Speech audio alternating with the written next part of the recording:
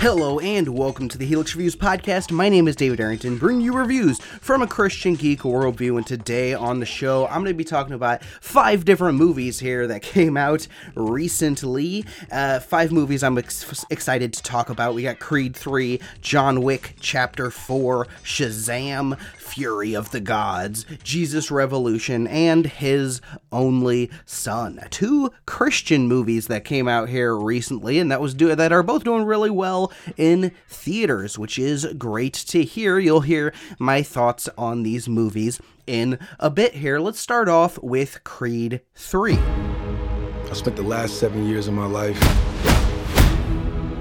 living out my wildest dreams. Bianca, Rocky, my dad. This was built on their shoulders.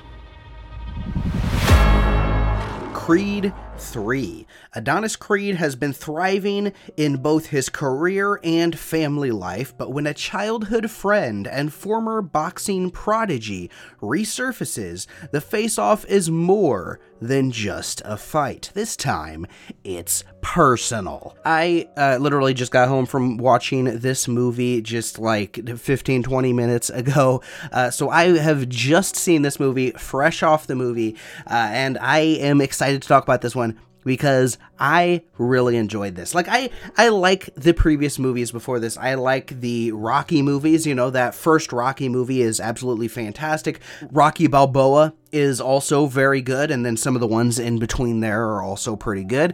And then the 2 Creed movies that came out before this are both really good, solid boxing movies, and just, you know, good movies with the good drama in there that is about boxing too. You know, that's what makes a good sports movie in my opinion. It's not so much the sports, because I don't really care about sports. I don't care about sports one way or the other.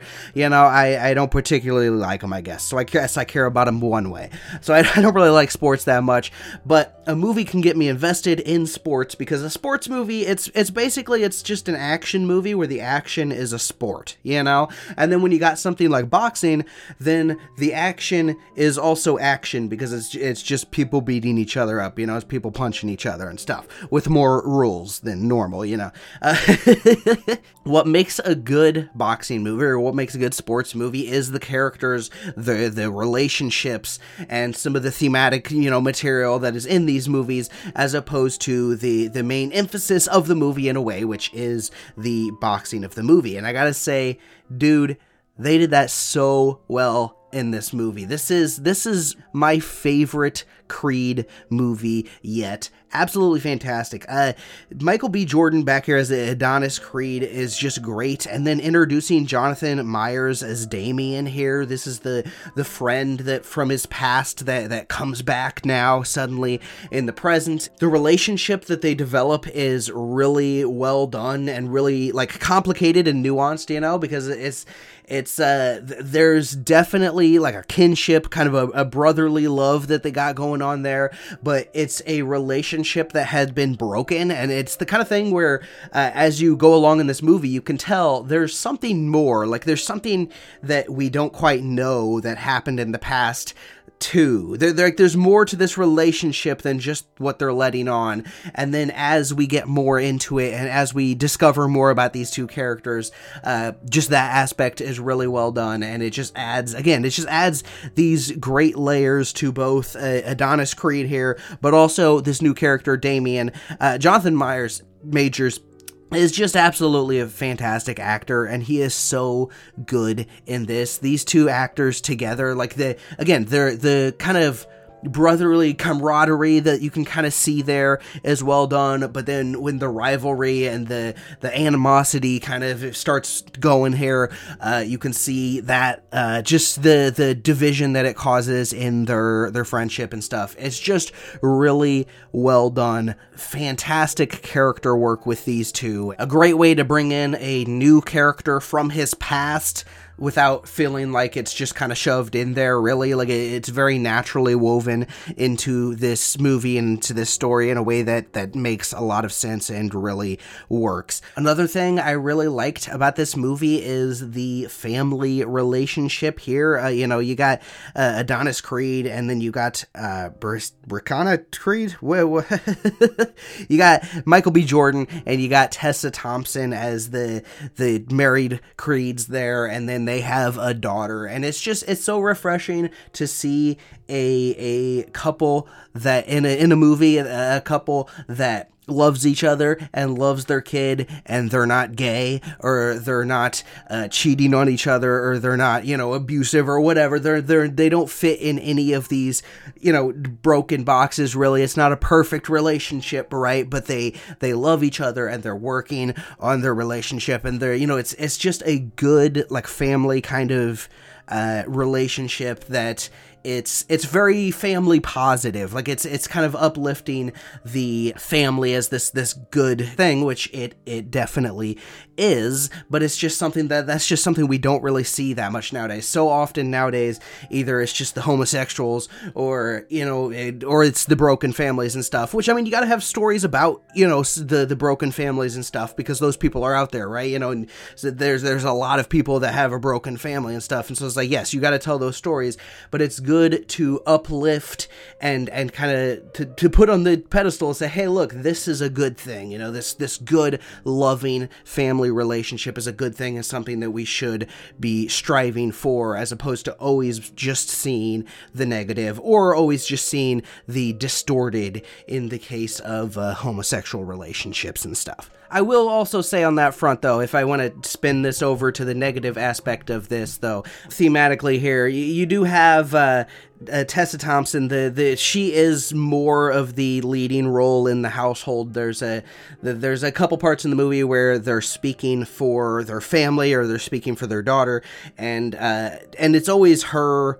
She always takes the lead. She is always the one, at one point even overriding something that Adonis says, and so it's like, okay, that is a twisting there of the scriptural structure of what a family is supposed to be, because a family is supposed to be the man is the head of the family, the wife follows the man as she follows God, and then the man follows God, and so then, the wife is indirectly following God through directly obeying God and following her man, So they got that a little bit twisted in here, though it is nice. Again, it's a refreshing seeing this movie, because it's just not egregiously bad, in my opinion, But again, still, since I see that little bit of negative, like a little bit of a twisting there, I thought I should bring that aspect up as well. The boxing in here is very fun and very exciting. I don't know much of anything about boxing. I've barely seen any of it, so I can't tell you whether it's accurate. Like, I don't know if somebody that watches boxing would watch this and say, oh, that's ridiculous or whatever. But the boxing is very fun and exciting, really well shot, very intense, and the relationship between Michael B. Jordan and Jonathan Majors here really kind of ramps up the tension and stuff here, because this time, it's very personal, which is it's always personal to some extent. They got to make it somewhat personal, right? So that your heart is emotionally engaged into this fight, but they really do that really effectively in this movie, with these two characters. Just great characters there, great action. This time the movie is directed by Michael B. Jordan as well.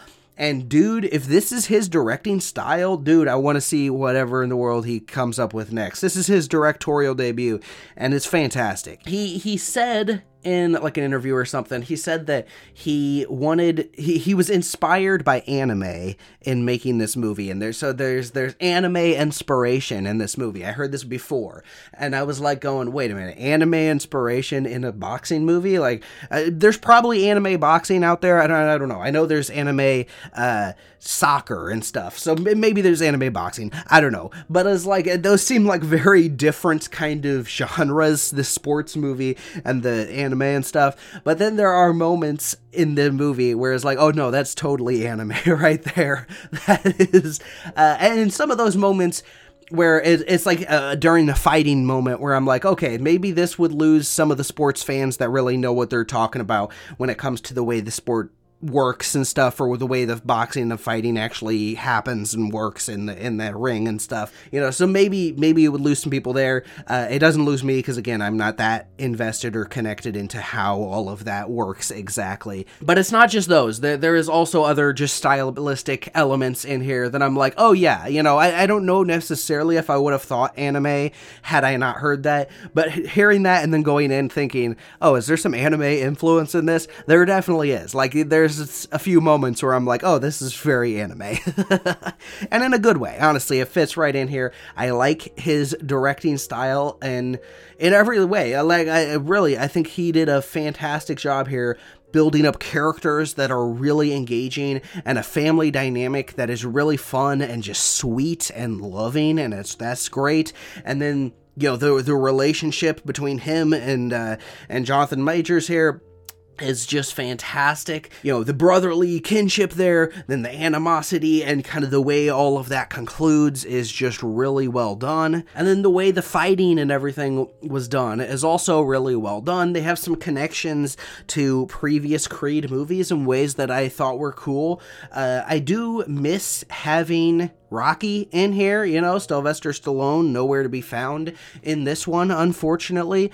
So I do miss having him in here. He was in the previous two movies, and then obviously he started this whole thing with the Rocky series, which is some really good movies. That said, they've definitely built up enough with these characters to, spin them out completely on their own and stuff. So it's not like it feels like it's necessarily like desperately missing him. I just think it would have been nice to have him in here a little bit at least, Though I doubt that's ever going to happen again, because I guess Sylvester Stallone and like some of the producers on these movies or something got into a big disagreement, and so they're have a falling out, and they're going to be making all these spin-offs with Drago and stuff, which Sylvester Stallone is really not happy about, which makes me just kind of go, am I really that interested if he's like completely out? Because I think he was somewhat on board. Like, wasn't he like a producer or something on this movie? I think he was at least tangentially kind of connected to this movie, whereas it seems like movies going forward, he's not going to be connected at all, and he's kind of against them, which is like, that stinks, because he's kind of the originator of this whole thing in a lot of ways, so anyway, overall, Creed 3, I thought this was fantastic. This is a good conclusion to this trilogy. If they want this to be the conclusion to the story, it could work. If they want to continue, I think they could probably continue too, I guess much like Rocky, Rocky has his movies that it's like, okay, this is probably the ending, and then it's like, no, we're going to have 2 or 3 more now, so they could keep going with these movies if they want to, but also they don't necessarily have to.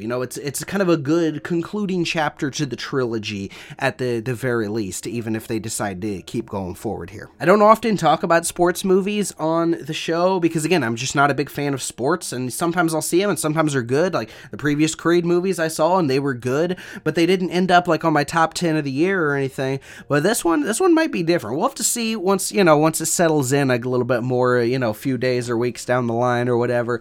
But like, were it last year, this would have been in my top 10 movies of the year, because this was really good. I really enjoyed Creed 3. But what did I think about John Wick Chapter 4? Well, let's figure out. This hit goes out to you, Mr. Wick. Woke up this morning. 42 regular, wasn't it? Yeah. And so it begins.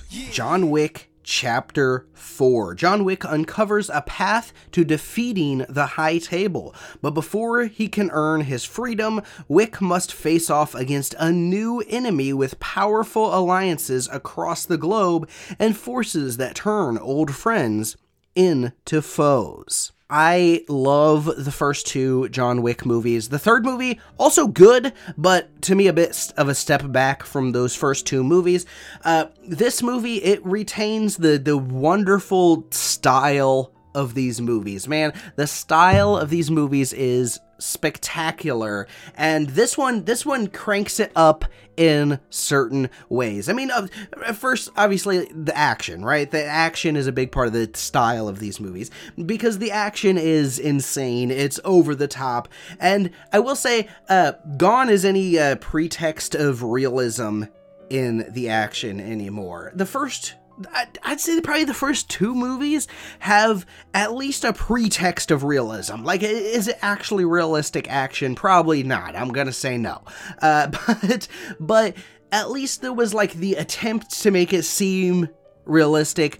They started to abandon that in the third one even more so, and I guess each movie they abandon it a little bit more and more, including into the second movie and third movie, and then now into this movie. But it's like gone as any real pretext of reality in the action, because there are so many times where it's like, you know, if the enemies just changed up their tactics or something here, they could definitely kill John Wick here, because there's so many bad guys and stuff, it's ridiculous. That said, the action is amazing, man. This is what these movies excel so much at, is just having some of the coolest, most insane, best hand-to-hand combat and gunfighting combat, and just amazing choreographed combat. They keep finding new, interesting ways to work in different environments and different things going on and different angles for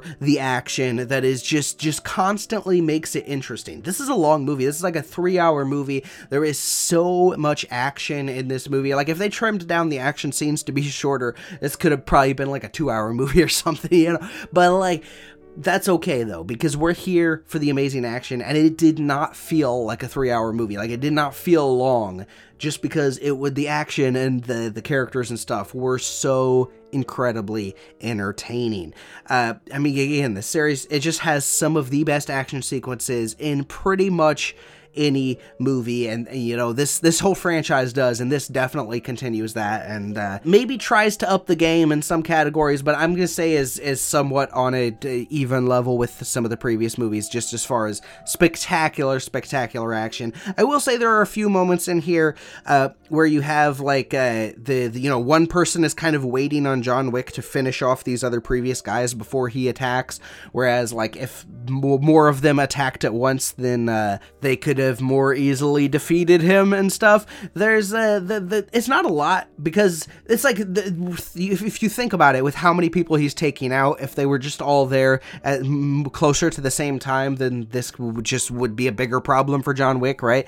But you don't see it, you know. But there are a couple moments in this movie, one action scene in particular to me that has stuck out to me, where there was like somebody that would kind of pause for a second and wait for him to basically finish off the other guy, and then he turns over to fight this guy, you know. And so it's like, it's those kind of moments where it's like they should have given that character something else to do, or something else to, you know, a reason to not be kind of just standing there for a second before engaging, you know. Now the characters, I love the characters in this movie. They're so much fun. Well, you know, I mean, Keanu Reeves is John Wick. He's back, and he's kind of the same as he's ever been, but he's very fun. Ian McShane in here, very fun. Lance Riddick in here. You know, these characters that have been in here a while, and you kind of know what you are expecting from these characters, and you get that, and it's very fun. But like the new characters, Bill Skarsgård in here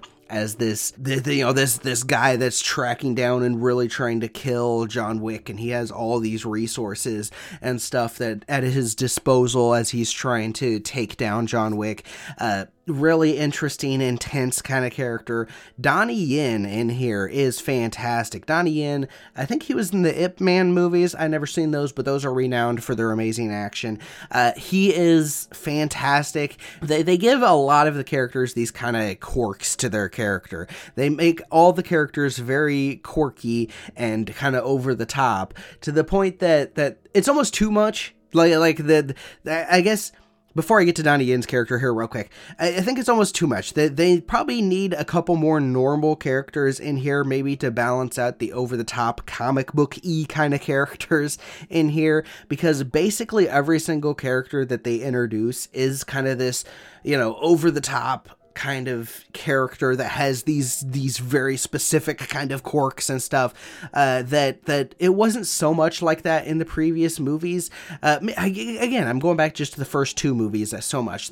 I feel like those had a little bit more of some normalcy in them to balance out some of the more over the top or some of the more quirky, weird stuff, whereas with this one, we're very much just pushing into the quirky, weird stuff. Donnie Yen, he isn't the quirky weird stuff because his character is blind, but he's also this master assassin guy that's going and beating up 1,000 dudes just like John Wick, and so it's like, and he's kind of the big force also going up against John Wick here. But it's like it's this kind of thing where it's like in real life, there's no way that this would work, where the blind guy would be this insanely amazing at taking out this many people and all this kind of stuff. It's like that doesn't make any sense. Ultimately, they make it work. They make it really fun and entertaining, but again, kind of gone as the pretext of a somewhat realistic action movie. That said, the action is still absolutely fantastic, and his character is so entertaining, and his relationship with John Wick is so well done, and just the kind of balance of, yeah, I'm here to kill ya, I gotta kill ya. I know we were kind of pals in the past, but a job's a job. I gotta do what I gotta do. Sorry about this. And it's just, that whole thing is very entertaining.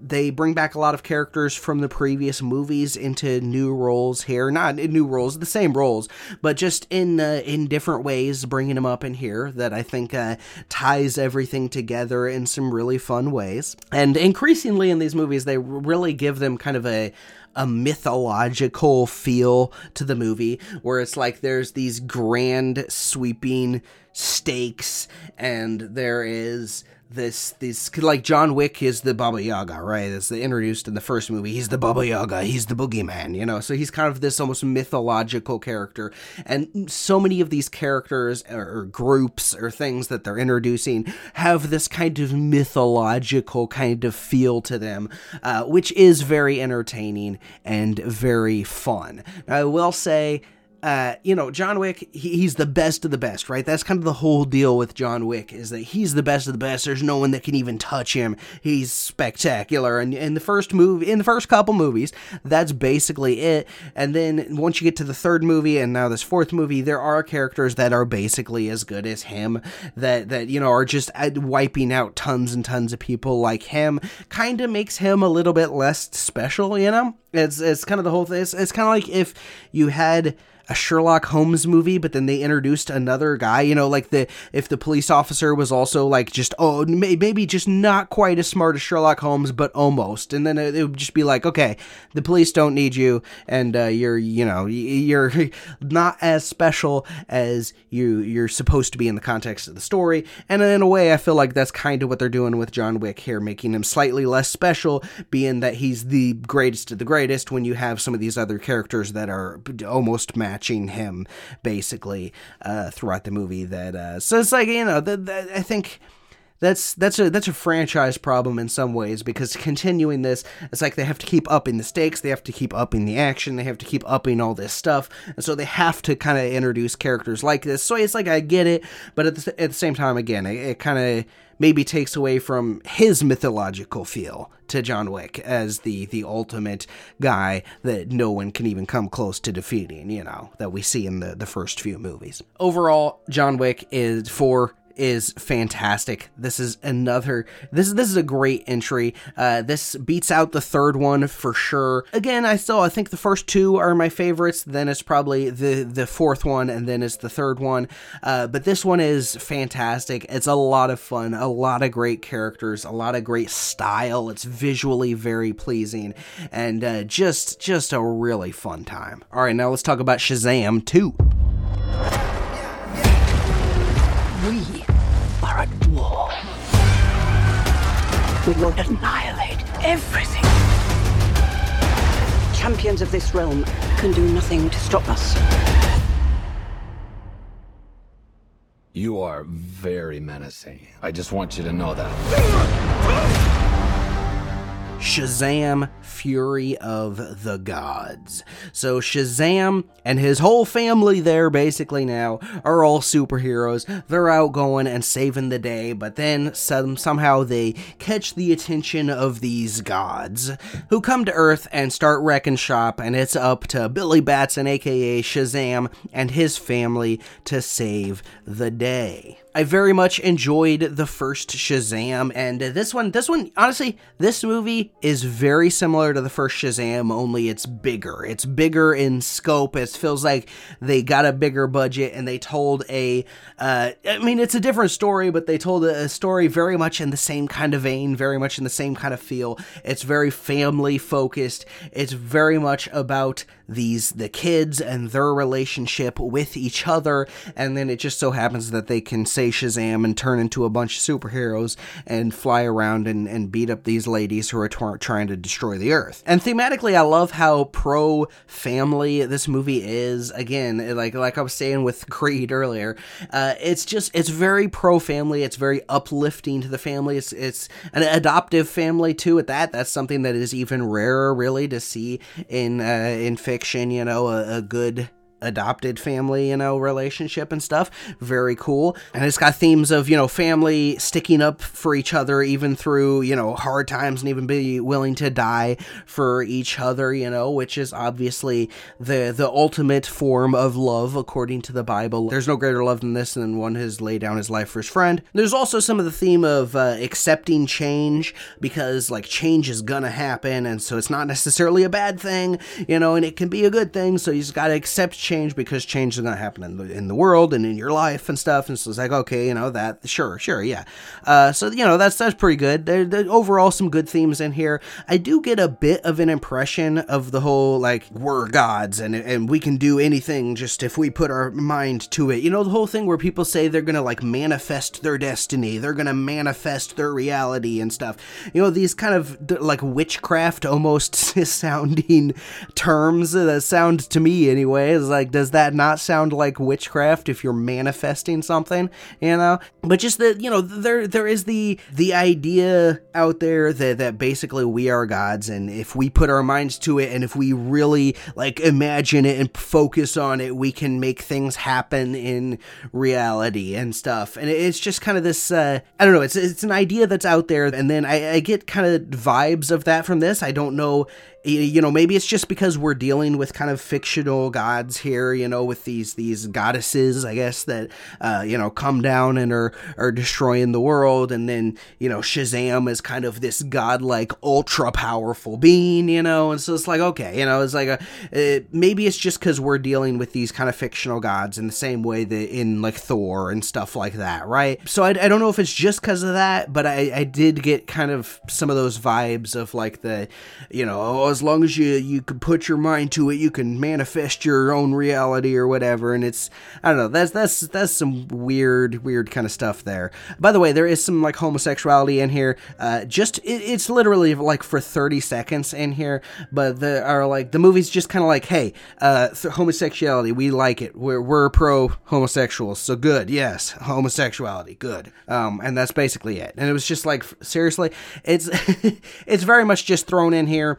I definitely wanted to mention it because this is a movie that is aimed at kids. This is a movie that is aimed at the family. This is a very family-friendly movie for the most part, very family-oriented kind of movie. It's very pro-family, like I was saying.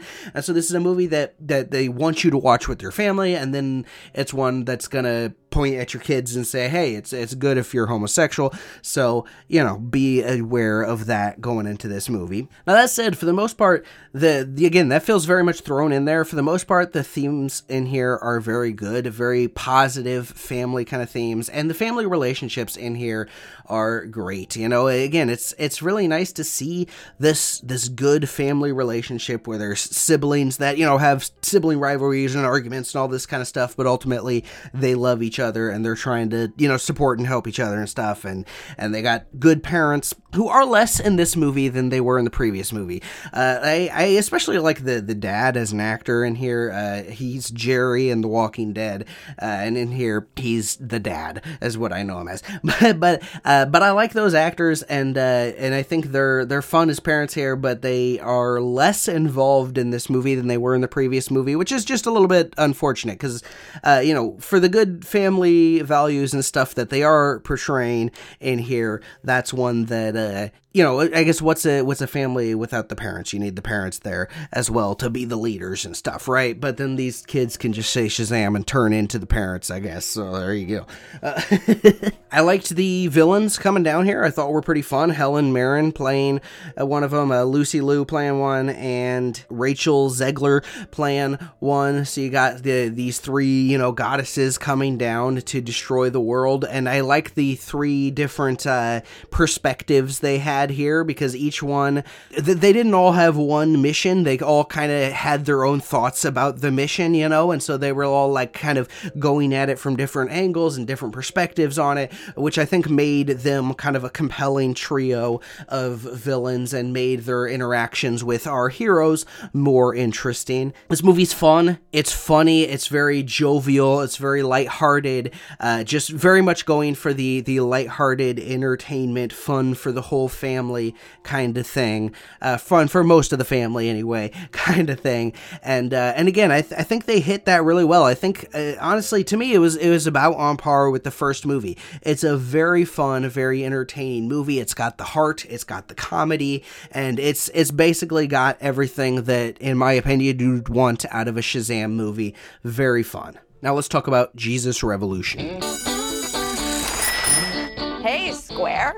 I am not a square. Think we should invite Greg this weekend. What's this weekend? The mountain is high. Southern California! These people are hippies, rebels against old-fashioned authority. I think these kids need help. What they need is a bath.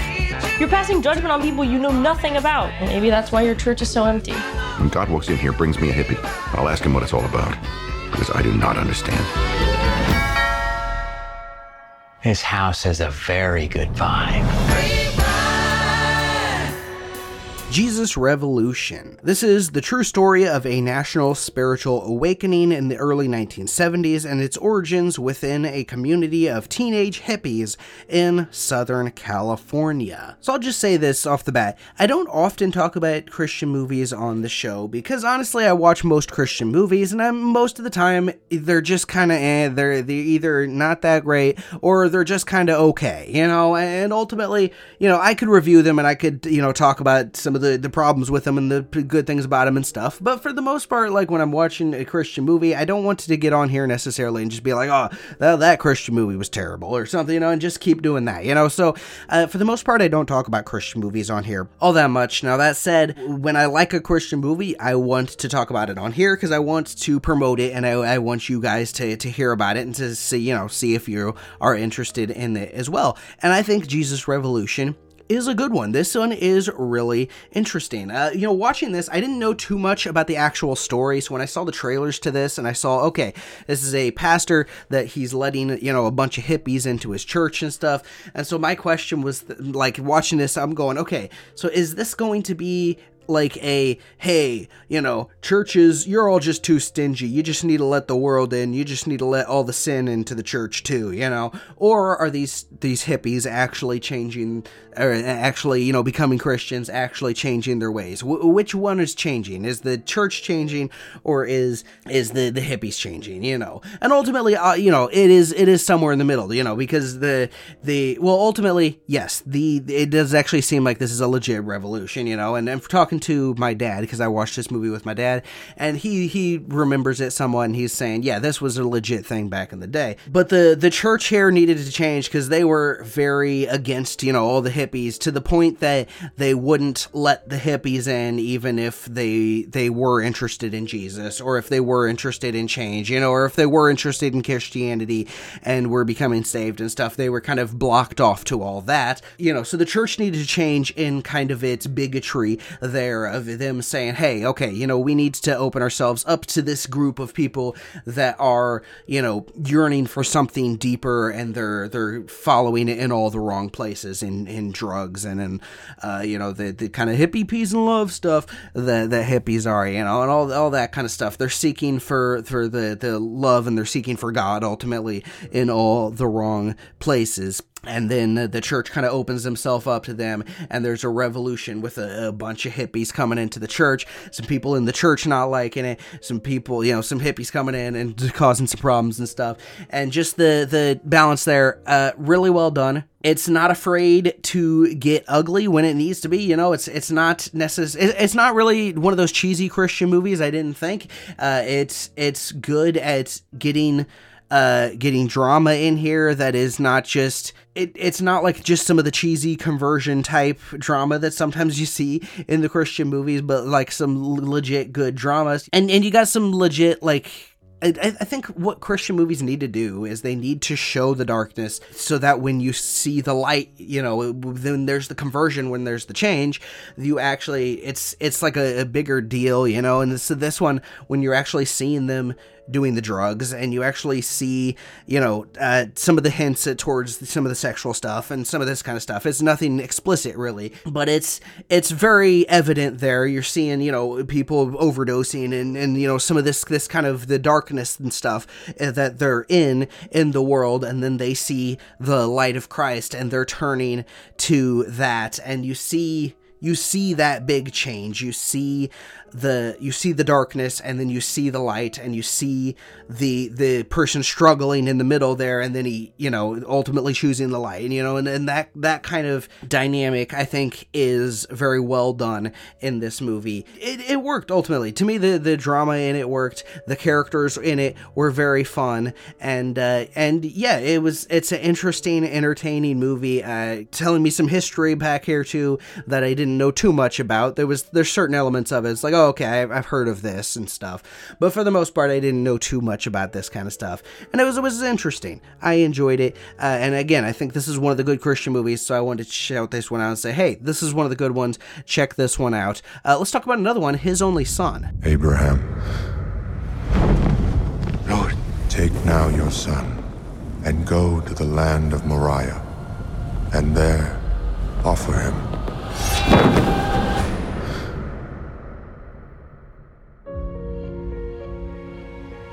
The Lord came to me last night.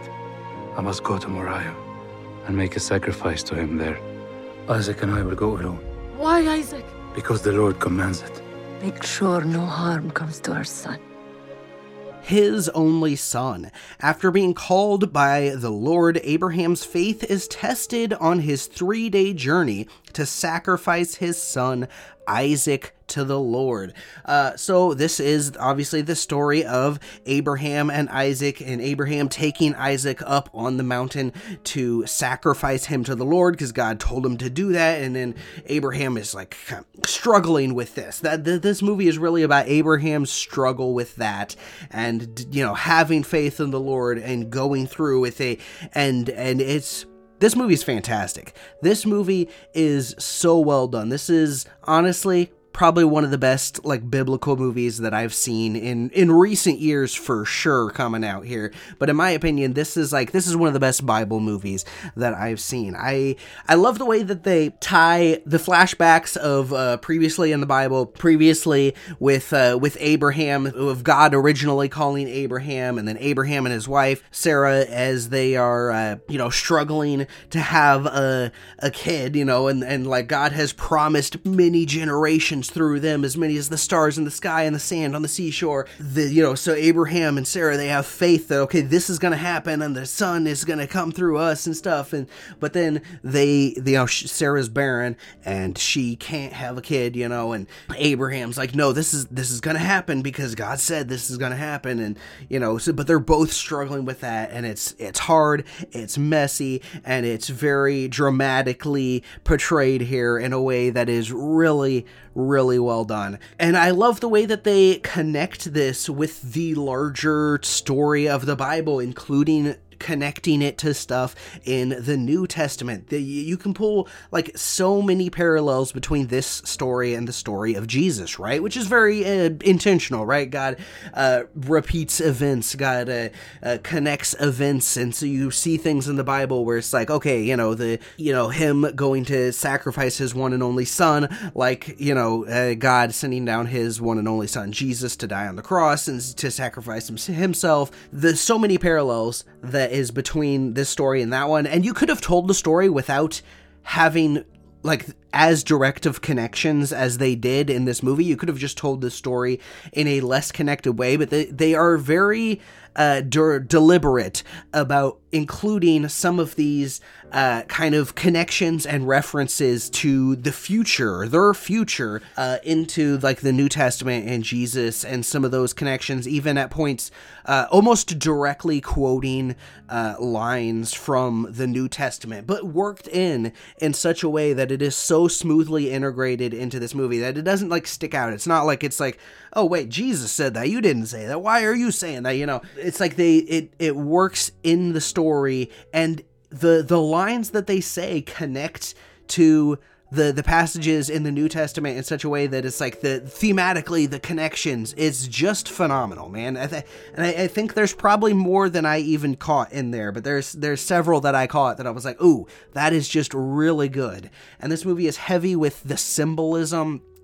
From things like God promised him descendants as many as the stars in the sky, and there is like the shots of Abraham and then the stars in the sky and Isaac and all this kind of stuff. So it's like, okay, you see that this is the promise coming through his son and stuff, and it's just there's so much like symbolism and stuff going on in this movie as well. There's I don't want to spoil some of these specific moments in here, but there's multiple instances where it was like, ooh, that is the symbolism that they're working on here. They're talking about this and he's doing this, and it's just, you can tell it symbolizes this thing that is in the New Testament, or this thing that it's like, it's really well done. I think the performances are really good in here. Abraham, as he's just kind of struggling with whether, like he has to kill his son for God, and not only just kill his son, which is already this, obviously horrible, traumatic, awful thing, but his one and only son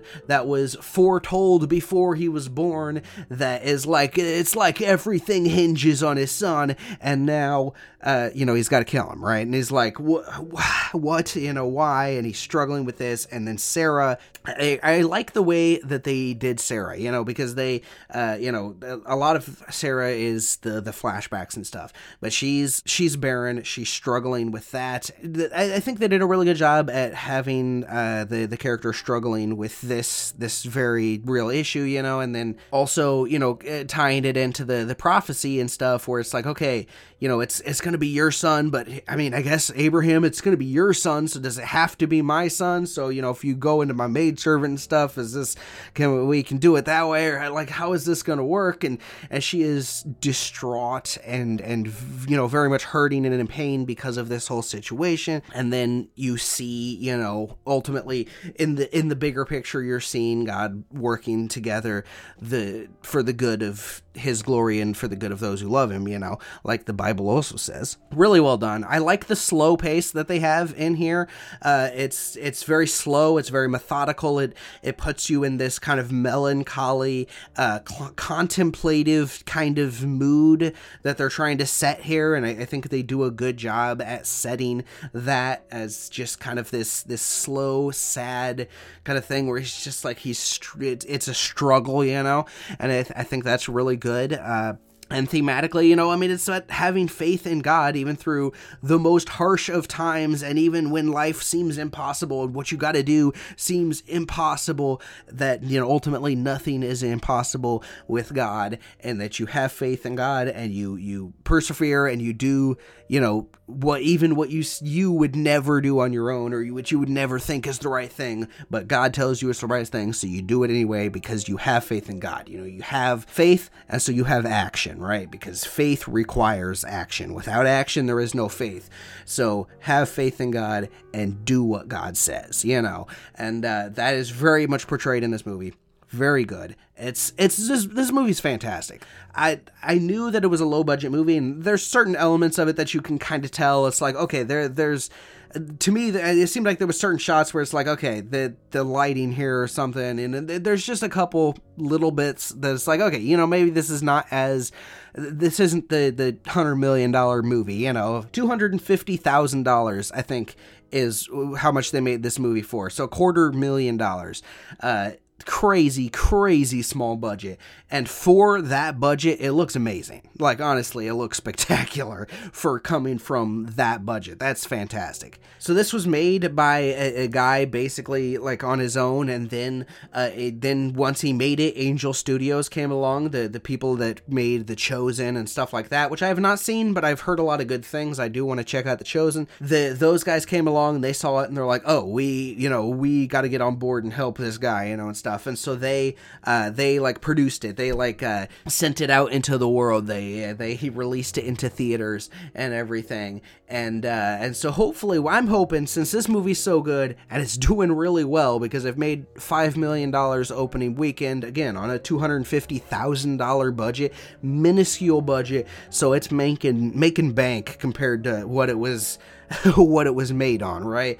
Hopefully this guy, he at the end of the movie, he had a little thing where he would talk about the movie and stuff, and he said that he wants to make more biblical movies in chronological order. So I don't know, moving on to something else in Genesis, Exodus, somewhere. I don't know what he wants to make next, but I really hope that Angel Studios gets behind this guy and gives him a little bit more money so he can have a little bit more of a budget and he can make more movies in this vein that's just really good, solid, biblical movies. Fantastic, man. Really good. Really good. Man, I was really happy with this movie, because as you know, again, whenever I go into a Christian movie, I'm always kind of a little bit skeptical, because most Christian movies that I watch, I'm kind of like, okay, you know, not as good as I wanted it to be, not, you know, should have been better, whatever, but not this one. This one was so good. So go see His Only Son. Happy Easter, by the way. It's Easter time for me. Hopefully this episode gets out in time for Easter here. Happy Easter, and until next time, have a good one, and see you around. He is risen.